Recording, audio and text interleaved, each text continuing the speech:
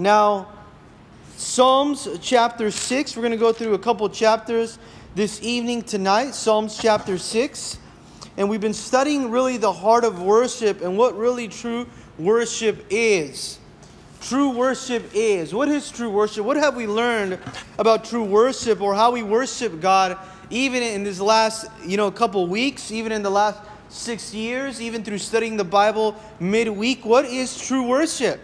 Well, true worship, I want you to know, is knowing the heart of God.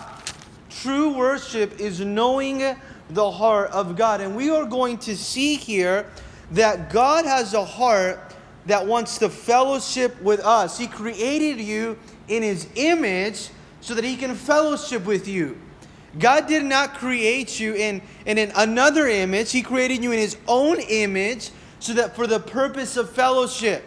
And a lot of times when we think about that, God created me in His image, we have to always follow that statement up, that truth up with knowing the reason why He created me in His image, humanity, mankind, humans, with souls, with feelings, with emotions now to be able to communicate, right? Was so that we can have a relationship with God, our Creator, the God of the universe. Think about that. You are created in the image of the God of the universe so that you can have fellowship with Him.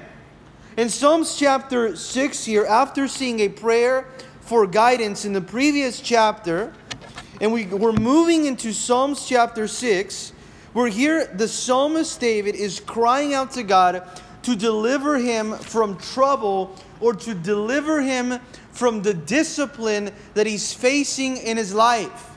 And the type of discipline that he's talking about here, the psalmist, is a discipline, a sickness, an affliction that he's feeling. It's a physical affliction that he's feeling. And many commentators believe that it is to do with a sin now that is taking place in his life. Now, David, as blameless as he was, he also had times in his life where he had to deal with sin or with disobedience in his life.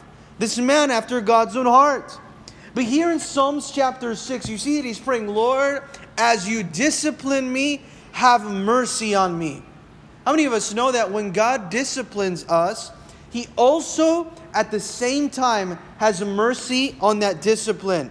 Notice here as we go to Psalms chapter 6 that he's crying out for deliverance from the situation and from mercy to carry him through the situation.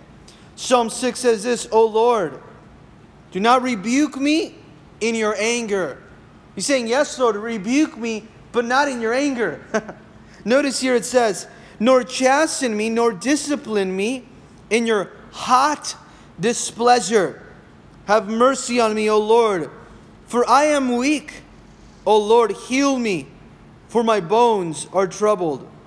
My soul also is greatly troubled, but you, O Lord, how long? Return, O Lord, deliver me. O save me for your mercy's sake. Let's pray.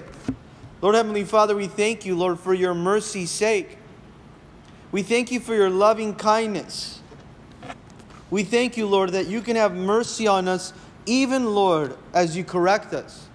Even as you discipline us, Lord. You seek, Lord, to demonstrate a compassion, Lord. And we ask, Lord, that you would continue to manifest your hand and your love in our lives. We thank you for this psalm in Jesus' name. And together we said, amen. Now we're going here, Psalms 6:1. It says, O Lord, our God, do not now rebuke me, don't correct me, and don't discipline me. How? When you're angry with me, Lord. Don't discipline me in your anger. Don't discipline me, Lord, in your wrath. But have compassion over me. And notice how his prayer is. Have mercy because I am weak. O Lord, heal me, for my bones are troubled. Do you see that he is entering into this physical state where he feels that he's sick? Here the psalmist is sick. He's sick physically. In fact, he feels a physical pain here. He says, Lord, I'm troubled. I'm hurting, God. I feel this, Lord, and I need healing. Do you notice that even this Psalms is so appropriate for us because of the times that we're living in today and we're crying for healing. But where are we crying from healing from? Where are we looking for our healing to come from? He's saying, my bones are troubled. Not only that, but my soul. It's a physical now pain that he's feeling, but it's also an emotional pain that he's feeling in verse 3. My soul is greatly troubled. I'm afraid. I'm distressed. I'm in anguish. But you, O Lord, underline the words, how long? How long will it take until you restore me? Has that ever been your prayer? Oh Lord, how long am I going to feel this way, this pain, this sickness? Lord, how long am I going to feel anxious? How long am I going to battle with fear? How long, Lord, is this affliction or is this discipline going to come upon me? Lord, take me out of a season of discipline. How long is it going to take now? And the question that we should be asking ourselves is not, Lord, when I will get out of this, but what will I get out of this? Now notice that attitude shift. Not when I will get out of this, but what is it that I will get out of this? And oftentimes the Lord, when He speaks to us now, He's saying, until you learn the lesson that I want to teach you. I'm going to keep you there until you learn the lesson or until you get equipped for the work that I want you to do. You see, God sometimes disciplines us in order to, number one, deal with our disobedience. He will discipline His children as a sign of adoption. You are my child. And I will discipline you as a now form to deal now with your disobedience, or sometimes to prepare us for what lies ahead. Discipline not only now deals with our disobedience, but prepares us for the future on how He wants to use us. It's a preparation. It says here, verse 4 and 5, return, O Lord, and deliver me. God, there's an urgency now. Return to me, Lord, right now. And notice how He says here, for your mercy's sake, because of your unfailing love. He's reminding the Lord, Lord, you are so faithful. You're never going to fail me. Your love is unfailing. It never fails. You see that mercy means it's unfailing love. It's love that doesn't fail. Did you notice that? I really pray that you would write that down in your Bible. The mercy of God is a love that doesn't fail. Because your love never fails, return to me, Lord. Because your love never fails. Now notice as he continues to really cry out to God, for in death, verse 5, as he's looking in very desperate measures and times and praying, for in death, there's no remembrance of you. In the grave, who will give you thanks? Lord, when I die, how am I going to be of any use for you? There it's going to be too late. Lord, save me. Your love never fails. Save me before I go to the grave. Because at the grave, there is no use for me there. He goes on, I am weary with my groaning. Have you ever been tired now with your groaning? What does this mean? With your crying? Have you ever been tired now of crying? You're saying, I'm tired of crying. It sometimes seems like seasons of our lives. We're just tired of crying. We're tired of being tired. And that's exactly what here the psalmist David is feeling. He says, I'm tired of crying. All night I make my bed swim. This is a man that is a man after God's own heart. But at night, guess what he's doing? He is crying in his bed. Why is he crying in his bed? Because of the pain that he's undergoing, because of the emotional stress that he's feeling. And he's saying, all night I make my bed swim now with crying and with tears now. I drench my couch with tears. My eyes waste away because of my grief. It grows old because of all my enemies. He said, my vision is blurred now and is worn out because of grief. You know what it does to you, this crying, this groaning? It blurs your vision now through grief. I am tired, Lord. I have bad vision. I'm blurred because of grief. My eyes, Lord, are worn out because of all my enemies. Have you ever felt that you feel so worn out because of the enemies, because of now even those that come after you, because of the tribulation, because of the discipline? Just deliver me now, Lord. And he goes on in verse 8, depart from me, all you workers of iniquity. He switches now and he says, you know what? These workers of iniquity, those people that are coming after me, this pain that I'm feeling, depart from me, all the workers of iniquity, for the Lord has heard the voice of my weeping. Underline that, please. Why are they to depart from him? Why is that situation able to now, he's able to overcome that situation? Because the Lord does what? He heard the voice of my crying. Do you know that the Lord hears every single cry that you have?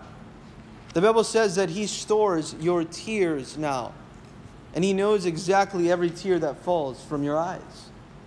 And hear what He's saying in verse 8. He's saying, go away, evil, because the Lord has heard me. And he is confident that the Lord has heard his request. He is confident that the Lord will receive him now. Notice what he continues saying, the voice of my weeping. The Lord has heard my supplication. Not only has he heard my cry, the Lord also has heard my request. The Lord has heard my cry. The Lord has heard my request. You can be confident that when you are there, in the moments, in the dark moments, in the moments where you feel lonely, anxiety comes over you, that you can say, Lord, I know that you hear my cry, and I know that you hear my request, my petition. The Lord will receive my prayer. So what has the Lord heard? The Lord heard my weeping. The Lord heard now my supplication. And the Lord heard my prayer. He knows my hurt. He knows my request, and He knows my prayer. God knows your pain, He knows your request, and He knows your prayer. He receives that. Listen, this is so awesome that He hears your pain. He realizes what your requests are. He hears those, and He receives your prayer. Let all, verse 10, now notice what happens. Let all my enemies be ashamed and greatly troubled. Everyone that's coming against me. Those that are speaking about me, those that have evil intents for me now, they are going to be ashamed or disgraced. They're going to be terrified and greatly troubled. Let them turn back and be ashamed suddenly. Why is he saying this? Because he knows that the Lord is defending him now. And he's saying, Lord, I know that you now hear the voice of my weeping, of my supplication, of my prayer. I have the attention of God in my prayer. And this is amazing now because he now is fully confident now that the Lord has done this. And he's very quick to honor the Lord for what is happening in his life. If the enemies can flee, they're going to be ashamed because the Lord hears my prayer, that they will know who is the one that is answering my prayer. And in Psalms chapter 7, what he does now is he's asking God now to deliver him from the lies of what those speak against him. You know, it's so difficult sometimes when you know people are talking about you. There are some people that, you know somebody speaking about you and it's okay. You know what? You just don't care. You don't care what they say. And it doesn't matter. But there are other personalities sometimes that when people are speaking about us that we just want to let them know. That we want to speak bad against them. We want to reply. We want to say, you're not going to say that about me. I'm going to let them know. And I can't wait till I get to work tomorrow. Or I can't wait till I see that person or that relative or that friend. Because I heard what they're saying about me. And why don't you say that to my face? Isn't that our nature? We want to always defend ourselves. We want to respond that way. And here what was happening in Psalms chapter 7, Cush the Benjamite, which was one of Saul's servants, who was coming after David, was speaking lies about David. That's so bad. False accusations about David. You see, it is so easy for lies to begin.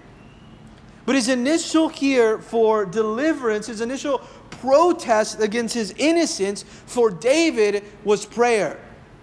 Lord, I know they're speaking bad about me. Lord, I know they're lying about me. Lord, I know they're after my reputation. I know they're after my character. But he has confidence in God that He will deliver him against any type of slander. You see, the proper response when it comes to slander is prayer, not revenge. The proper response when it comes to slander against you, the proper response to that, it is prayer, it is not revenge. We oftentimes think that, all right, now it's time to move to revenge and let him know mine. But look at his perspective. Look at his heart. He literally puts it in the hands of God and saying, Lord, I know you're a just God and you're going to defend me. That is not true. I don't have to defend myself. I will protest in prayer. How many of us know that the most powerful protesting are that of the ones that we do in the throne room of God in prayer? Notice this in verse 7. It says, O Lord, my God. I love this here because he's crying out to the Lord here.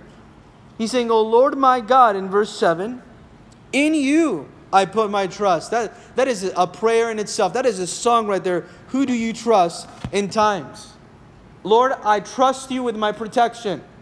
Lord, I trust you with my deliverance. I know you're going to rescue me from lies. I know you're going to rescue me from injustice, from those that persecute me, from those that are coming against me, from those that don't like me. Because there are going to be people that don't like you. But you're able to say, Lord, I trust you even with those people that don't like me, that are coming after me, that have bad motives and intentions against me when they see me. Verse 2, it says this, have mercy on me. Oh Lord, have compassion, God. Have compassion on me. Oh Lord, I am weak. And he's going here in verse 2 as he's crying out and he's saying, deliver me. Oh Lord, my God, in you I put my trust. Save me from all those who persecute me and deliver me. What is he crying out for? Salvation, for rescuing, for deliverance. Verse 2, lest they tear me like a lion, rendering me in pieces, while there is none to deliver me. Lord, I have no one else to cry out to. And oftentimes this is the most beautiful place to be in. Where you have no one else to cry out to, where you have these lion-like enemies that want to devour and want to tear you apart. And he's saying, I'm fearful that there's no hope, that I'm going to be captured now. There's going to be none to deliver me. And in this difficult circumstance, Lord, awaken now, Lord. Because every other support is gone. But when every other support is gone, it's a beautiful place because it makes you realize that no other support is really needed. There are often times where prayer is our last resort when it can be our only resort. Why is it that oftentimes prayer is our last resort? Here we're going to see that God is going to bring justice and He will restore your reputation. He will protect your character. He really will. And he goes on and he's saying, Lord, lest they render me, they devour me, they now come against me and overpower me, and there's no one that can help me. Lord, you do it now. Oh Lord my God, verse 3, he's going to saying, but if I deserve this, God, if they are rightly doing it, Lord, then you let them overtake me. But you know why he's confident about saying this? Because his hands are clean and his heart is pure. Are your hands clean and your heart pure that you can pray this prayer to the Lord? It says, oh Lord my God, if I have done this, if I deserve this, if there is iniquity in my hands, notice, if I'm guilty, if there is sin in my hands, if I have repaid evil to him who was at peace with him, if I went out and I searched out trouble, if I went looking for it, if I set myself for this slander, for this evil, for this speaking about me, if I went to look for it, it says, if I have repaid evil who was at peace with me, or have plundered my enemy without a cause, or I'm out there now searching for trouble, let my enemy pursue me and let him overtake me. Let him capture me, Lord. And notice here that right after this, it says, yet let him trample my life on earth and lay my honor in the dust. Selah. He stops to meditate and to pray. Oh Lord, if this is my fault, if I deserve this, Lord, then you let them capture me. If there is sin in my hands. But what is he doing? He's fleeing now. He's not only fleeing from his enemies, from those that are speaking against him. He's fleeing now to the Lord for refuge. He's fleeing to the Lord for rescuing. And he says, I know that I am blameless in my actions. I know I'm blameless in my motivations, God. I know I have a pure heart and clean hands. Therefore, God, you can defend me. And from verse 6, it says here, as he's continued to cry out for the righteousness of God in his life and for the justice of God, he says, I'm weary with groaning all. And he goes on and he continues to pray. And he says here, arise, O Lord, in your anger. O Lord, arise now, O my defender. Lift up yourself because of the rage of my enemies. Lord, defend me now because of the justice of my enemies. Rise up, arise, and then rise up. For me, it says, for me to the judgment you have commanded. So the congregation of the people shall surround you. For their sakes, therefore, return on high. He's saying, Lord, I want you to be a judge over the nations. I want you to bring justice on many situations. I want you to return, Lord, against the injustice that is taking place right now. Lord, you answer it. See the heart of David here? That he really desired for justice and he went straight to prayer. Verse 8, the Lord shall judge the peoples. Judge me, O Lord. See, we know that God is the one that is going to judge us. He's going to examine us. He's going to examine our motives. He's going to examine our motivations, our intentions now. And he's confident saying, Lord, look deep into my heart and judge me. Declare me innocent, God. According to my righteousness, he says, verse 8, and according to the integrity within me. Now, how does God judge us? Does he judge us according only to our intentions? No, he judges according to our intentions, but he also judges us according to our actions. Do you see? That's why he says according to my righteousness, but also according to my integrity. Not only to what my intentions were, but also what my actions were, Lord. Judge me according to that. Look deep into my heart. It says, O Lord, let the wickedness of the wicked come to an end, but establish the just. For the righteous, God tests the hearts and the minds. What does God test? You see, the word judge means to test. And we ought to know how to discern or to test now the hearts and the minds. Whose hearts and minds? First, our own heart and mind. That's what judge means. Sometimes the world uses that terminology to judge or to be judgmental as a way of bringing a condemnation to testing. But here he's saying, Lord, test me. Judge. Test my heart. Test my mind. We as believers ought to know, Lord, I want you to test my mind. I want you to test my heart. We ought to be accountable to one another. Say, hey, I want you to test my mind and test my heart. Keep me accountable and sharpen these areas. He goes on in verse 10, my defense is of God who saves the upright in heart. Who does God do? When somebody's coming up to you and maybe attacking this area of your life or attacking the area of your life where you know you're right with God, what are you to do? Now he says here, the Lord is going to defend me. He is my defense. I don't have to cry out and slander back or try to defend myself. You know, the worst thing that we can do when people are coming against us is to try to defend ourselves in our own strength. Because when you try to defend yourself, guess what? God won't defend you. Let the Lord defend you. And notice how he says, my defense is of God who saves the upright in heart. Who does God defend? Who does God defend here? The word defense is talking about the Lord that hovers over the believers. He hovers over like the believers like a military shield that is an invisible defense. Think about that. God is just hovering over you like a military shield that is defending you all around always. And who does he defend? The upright at heart, those whose hearts are right. This is amazing here. God is what judge? He is a just judge. Again, he will test your heart and he will be fair about the judgment that he does. God is honest now.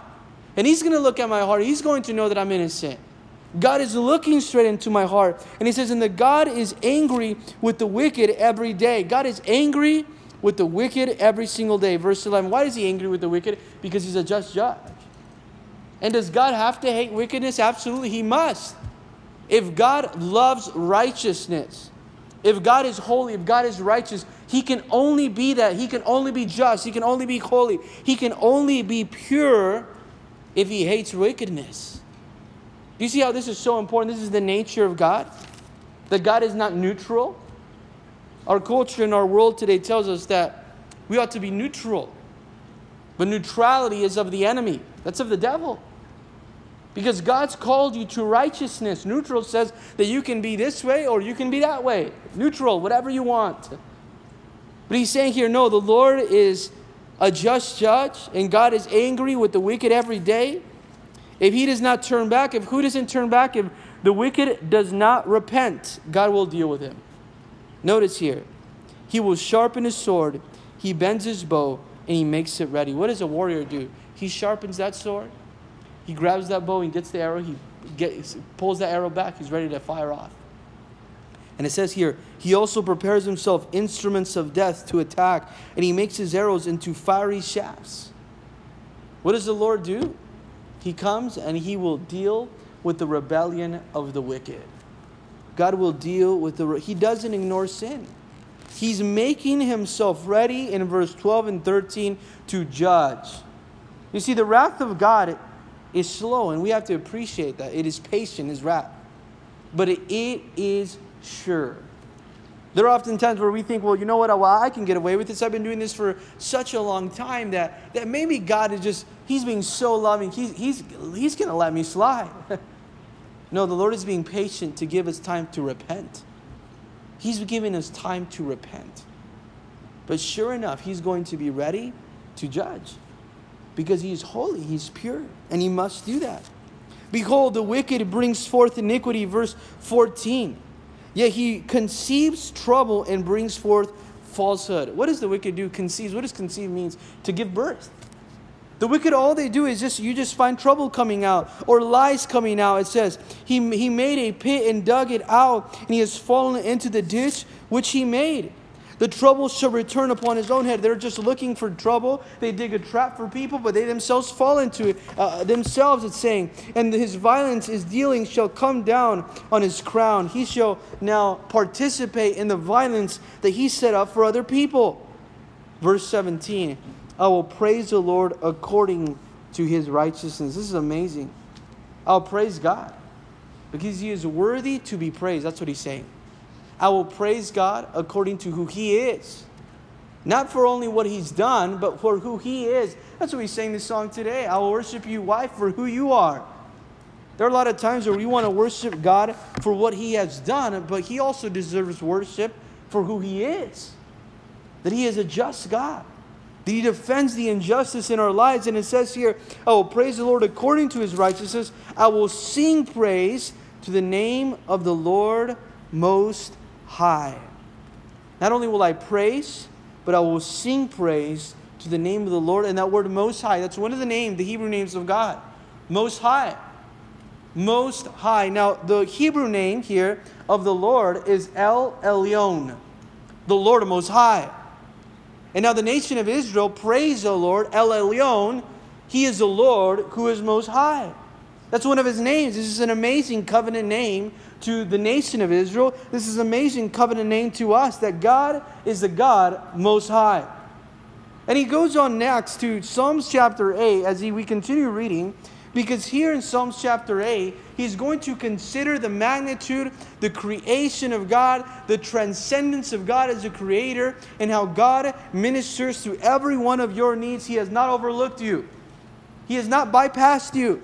He doesn't not see the value that is in a relationship with you. God places now his creation and his creatures and humanity now because he wants to have a relationship with us.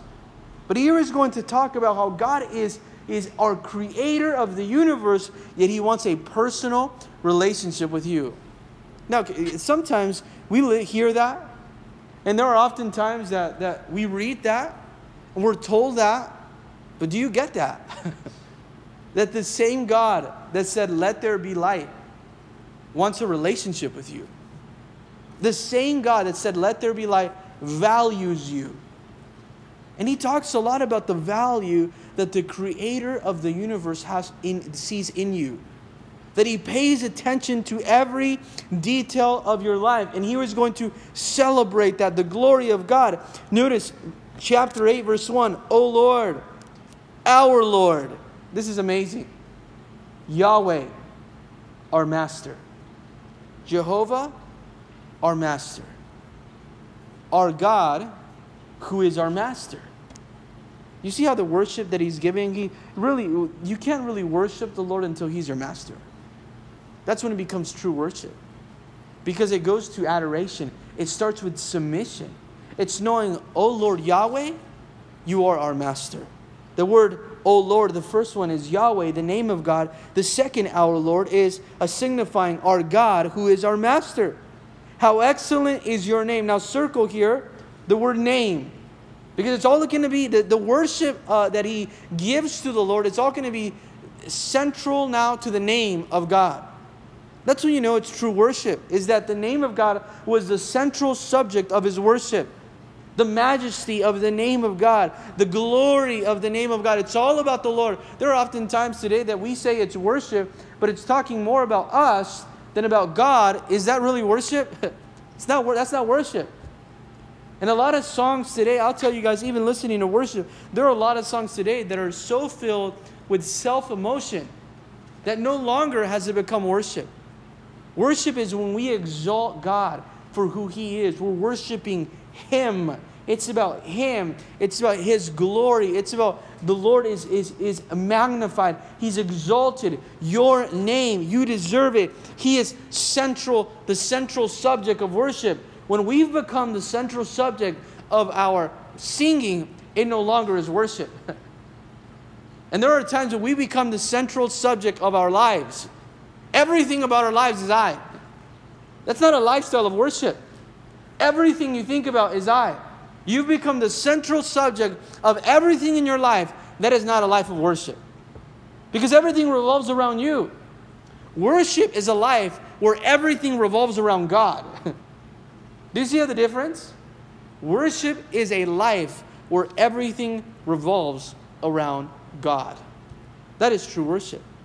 Now notice here he says, how excellent is your name in all the earth. You have set your glory above the heavens. Not only is your glory on earth, it is beyond earth. The earth cannot now measure your glory because your glory goes beyond. It transcends the earth. Your glory is beyond. It's in the heavens now. The earth cannot contain your glory. It can't explain your glory in full. And here he goes in verse 2 to a prophetic now piece of this psalm of nature. He goes now to this piece where Jesus now quoted this Psalms 8 verse 2 in Matthew 21. When the religious leaders said, hey, rebuke them, they're worshiping you. We know they only ought to worship God. What did Jesus do? He quoted Psalms 8 verse 2. And he says, I am God. That's why they're worshiping me.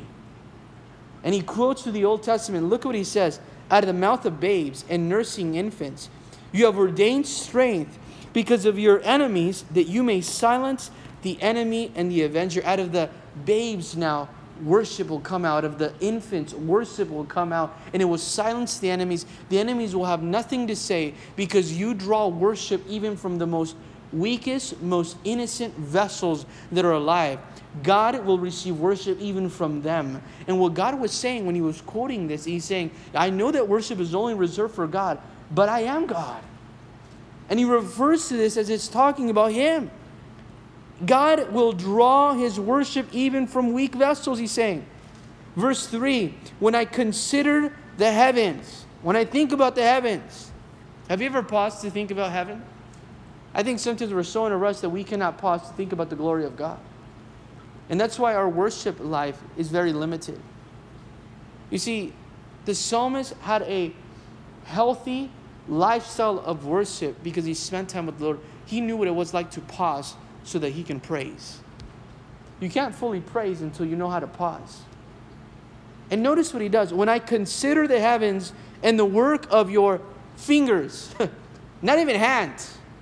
When I think about heavens and I look at creation and I consider that it's the work of just your mere fingers, when I think about it, when I look at it, when I study it, when I meditate on it, when I'm mindful of it, it says, and I know that it's the work of your fingers, the moon and the stars, which you have ordained or which you have created, it is surpassing in glory or to our human nature. Now what it says here, what is man that you are mindful of him? When I think about all of that you created with only the tips of your fingers, when I see everything that it has your fingertips all over it, Lord, when it has your fingerprints all over the stars and the moon, who am I that you would care about me?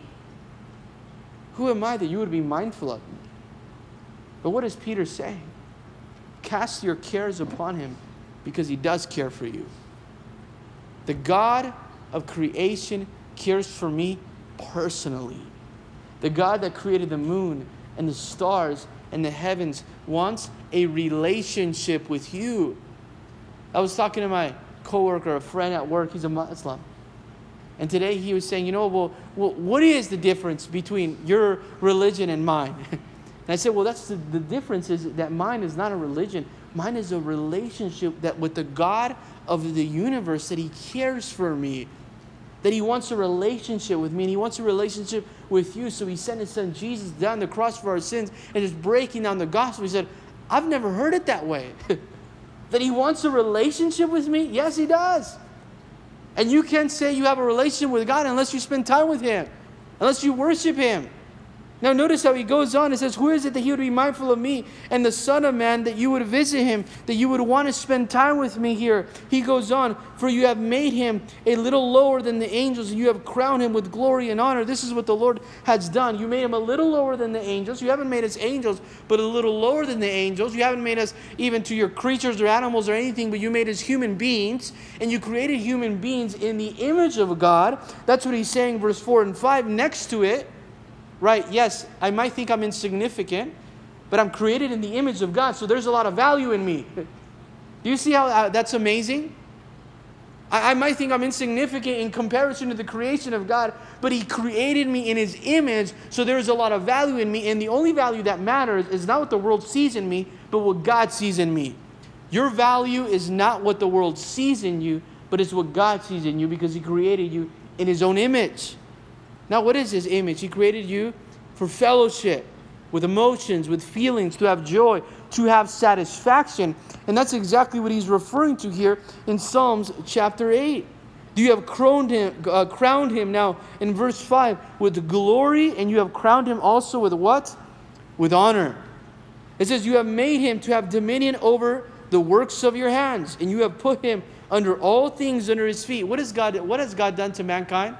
He has given him what? He has given him dominion. Circle the word dominion in your Bible. It means you have given him responsibility. You have given him authority. Authority to do what? To rule over all creation. You have given him this responsibility to have dominion over all animal life, over all plant life, over all creation. Notice this. God has given us dominion over it. He has not called us to be in bondage to it. There's two different things. There are often times that we're in bondage to creation and we worship creation instead of the Creator. There's some people that put more value in the animal life than they put in the human soul. They pay attention more to the animal life than the human soul. He said, no, you gave us dominion over that. We are over that. We have a responsibility over that. All things you have given us that. And he goes on and he's explaining this here. You put everything under His feet, all sheep, all oxen, even the beasts of the field, the birds of the air, and the fish of the sea that pass through the path of the waters. Lord, you have put all that under our responsibility. And because of that, because you care about me so much, notice how he ends this psalm, verse 9. O Lord, our Lord. What would happen if in your prayer journal, every time you're going to study the Bible, at the dinner table, before you go to sleep, or when you wake up, you say, O Lord, our Lord. Yahweh, God, who is our master. This is so awesome. He says, how excellent, how marvelous. Your name is full here. How excellent is your name in all the earth. Whose name is it that we're exalting? The name of God. Whose name is it? The name of God, the name of Yahweh. How excellent, how majestic is your name in all the earth. Notice he's saying this. He started with this worship, praise, and he ended with worship and praise. Our prayers should start with worship and praise and end with worship and praise. There are often times that we don't get to worship the Lord in our prayer because our prayers are so rushed. And I was thinking about it today, how many times we wake up in the morning and we get up, and before we get up and we start moving, we start going, we didn't even thank the Lord that He gave us another day of life. There's no worship involved. It's a rushed prayer. And hear what he's saying, O Lord, our Lord in the beginning, O Lord, our Lord at the end, demonstrating that, yes, it is the Lord, and He deserves all the glory and the honor. Notice as we continue reading here, chapter 9, As he's already told us here in chapter 8 that our value comes from who? From the Lord. And I want to tell you something. You're valuable to God not because of your usefulness, but you're valuable to God because He loves you. Because He loves you now. Because He died for you on the cross. And the image of God that we talked about, not only does that determine your identity, but that also should determine your choices and it should determine your decisions. I'm created in the image of God. So not only is that my identity, the image of God, that also should determine my choices and that should determine my decisions now. And my value in God is not based off what I do for Him, but what He's already done for me. There's a lot of times that we try to build up to be accepted in the value of the eyes of the world, but the only value that matters is the value in the Lord. And here He's saying, "O Lord, our Lord, how excellent is your name." Creation exists to worship God. Our only purpose is to glorify the Lord. To glorify God and to enjoy Him forever in His presence. And if we leave God out of our lives, we're missing the greatest opportunity of fulfillment and satisfaction in our lives. Now here in chapter 9, listen to what he does, because he's crying out to God and he's saying, I'm going to praise you because I know that you do not ignore the cries of those that are praying. God doesn't ignore you when you pray. You might think, well, that person's ignoring me. They don't know how I feel. Or that person doesn't understand me. But God doesn't ignore you. Listen to chapter 9 and he says, I will praise you, O Lord, with what? With my whole heart. It's wholehearted worship. Wholehearted worship. Not with a partial of my heart. Not with only a section of my heart. But with my whole heart. It's wholehearted devotion. It's not half-hearted. There are often times that our worship is so half-hearted. And it's not really true worship. He says, I'm going to praise you with my whole heart. And then he gives us 3 ways on how he worships with his whole heart. Number 1 way, I will tell of your marvelous works. How do you worship? Number 1, by telling of what God has done. I will tell of your marvelous works. Number 1, I will declare. That's how I will worship with my whole heart. Number 1, I will declare. You can write that in your notes. I will declare of your marvelous works. Number 2, I will be glad and rejoice in you. I will worship you with my whole heart. Number 2, in that I will rejoice. I will be glad. I will praise God because of who you are. I have a reason to rejoice because of who you are. And number 3, I will praise Him with my whole heart. How? I will sing praises to your name, O Most High. I will sing praises to who? To your name. I will focus my worship on your name. What is the psalmist here saying? I'm praising God for His works. I'm praising God for His character. And I'm praising God for His name. That is wholehearted worship. When I'm praising God for His works, I'm praising God for His character. And I'm praising God also for His name. Psalms here is filled with praise and thanksgiving now. It's wholehearted. Charles Spurgeon said this, half heart is no heart. Someone comes to give a half heart, that is no heart. You're showing no heart in your devotion and worship. And here the psalmist is saying, I'm going to praise you with my entire heart. Verse 3, when my enemies turn back, they shall fall and perish at your presence. He's confident in what? In the power of the presence of God. God is going to defend me. God is coming into action now at your presence. For you have maintained my right and my cause. You've sat on the throne judging in righteousness. You have rebuked the nations. Oh God, you've been defending me with all fairness. You have destroyed the wicked. You have blotted out their name forever and ever. He goes on from verse 6 and 8. He says, my enemies are one day going to be forgotten, but God will never be forgotten. O enemies, destructions are finished forever, and you have destroyed cities. Even their memory has perished. The memory of the evil one, the memory of the wicked is going to be forgotten forever in final judgment. But in the final judgment, God will make every wrong right. He will make every wrong as right. He will establish peace. He will establish judgment in verse 6. And he says, verse 7, but the Lord shall endure forever. What does really matter? What matters here in our lives? But the Lord shall endure forever. He has prepared His throne for judgment. He shall judge the world in righteousness, and he shall administer judgment for the people in uprightness. The Lord will also be a refuge for the oppressed. Now, from verse 9, notice that he's saying here, God's heart is a heart of justice. And God has a heart for those that are oppressed.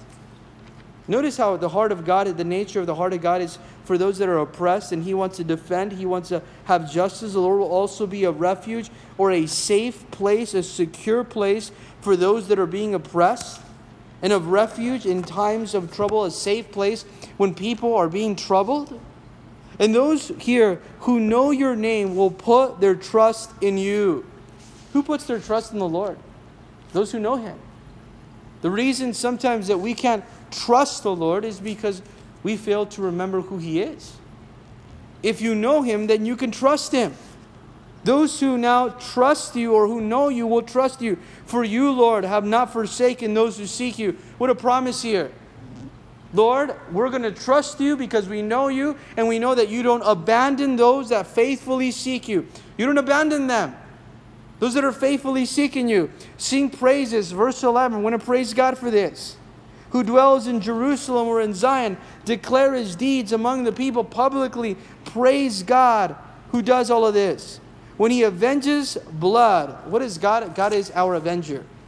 God not only is our defender, God is also our avenger now. He's the avenger of blood. He remembers them. He does not forget the cry of the humble. Which humble is he talking about? He doesn't forget the cry of those that are being oppressed. There are often times where we think, well, Lord, do you care for the cries of those that are hurting, those that are oppressed, those that are undergoing injustice? Well, here, the psalmist David says that God is their avenger, our avenger. He doesn't forget their cries. He fights their battles. This is amazing. Have you ever felt that there's an injustice done to you or undergoing this type of behavior against you? He's saying, the Lord doesn't forget the cry of the humble. In fact, he goes, have mercy on me. And he's continuing to pray in verse 13, O Lord, consider my trouble from those who hate me. Think about this, Lord, and consider my trouble from those that hate me. You will lift me up from the gates of death. I'm going to go from the gates of death as I'm oppressed to the gates now of your temple. This is amazing here in verse 14. That I may tell of your praise in the gates of the daughter of Zion, or in Jerusalem. I'll rejoice in your salvation. Oh Lord, I want you to deliver me from this oppression so that I go from the gates of hell so I can go to the gates of your temple and praise you. See, this is a testimony now. We have a reason to worship God because of our testimony. Because the Lord took us from the gates of oppression. Because the Lord took us from a toxic situation. Because the Lord delivered us from the bondage of that sin. Or the Lord took us from the oppression of what we once felt trapped now. And now we can go to the gates of the temple now. From being at the gates of oppression to the gates of the temple and publicly praise God. To give him glory for what he's done in our lives. And that's what he's saying. Lord, I don't want you to deliver me for my sake. I want you to deliver me so I can go praise you. I want you to free me from this so I can go from this gate to the gate of your house and publicly tell everyone and give glory to you, Lord. You see, that's where we belong. That is our position at the gate of the temple of God, praising him.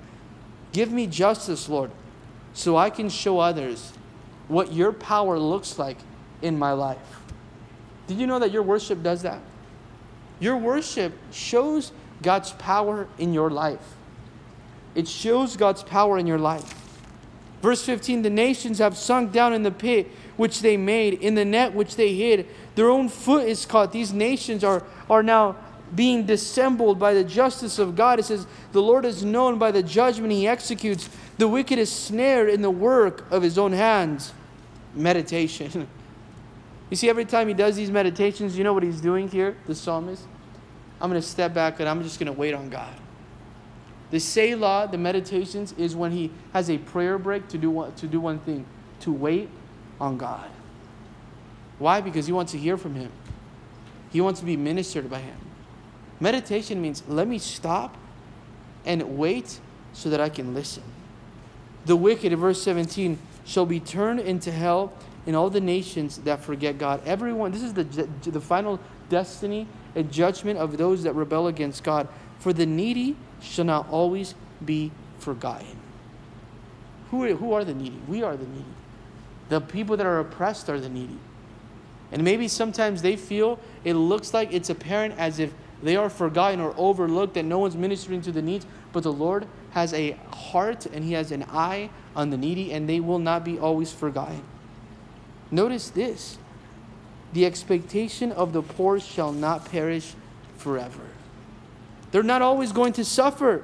Arise, O Lord, do not let man prevail. Verse 19, Lord, don't let them get away.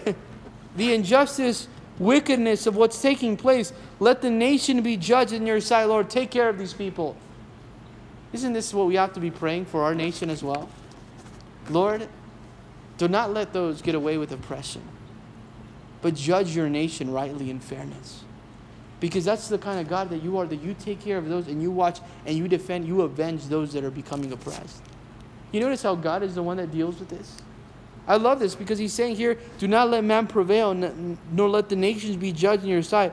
Put them in fear. Verse 20, O Lord, that the nations may know themselves to be but men. Lord, judge them so they know that they are just mere men. Lord, humble them that they understand that they are only human and rebellion against you. You see how this is so important as he's putting his trust in Him? He's saying, Lord, I want you to reach the nation. Lord, reach the nations with justice. Can we pray that this prayer, Lord, reach the nations with justice? But not only that, say, Lord, I thank you, Lord, because I know that you're hearing my cry. I know that you're looking at me and my needs. Lord, I know that when those are coming against me and speaking against me, that you're there to defend me and that you hear. That you're interested in my prayer, in my petition, and you know my pain. And because of all of that, Lord, I know that I can trust you and put it in your hands. Let's go ahead and put it in the hands of God right now as we pray.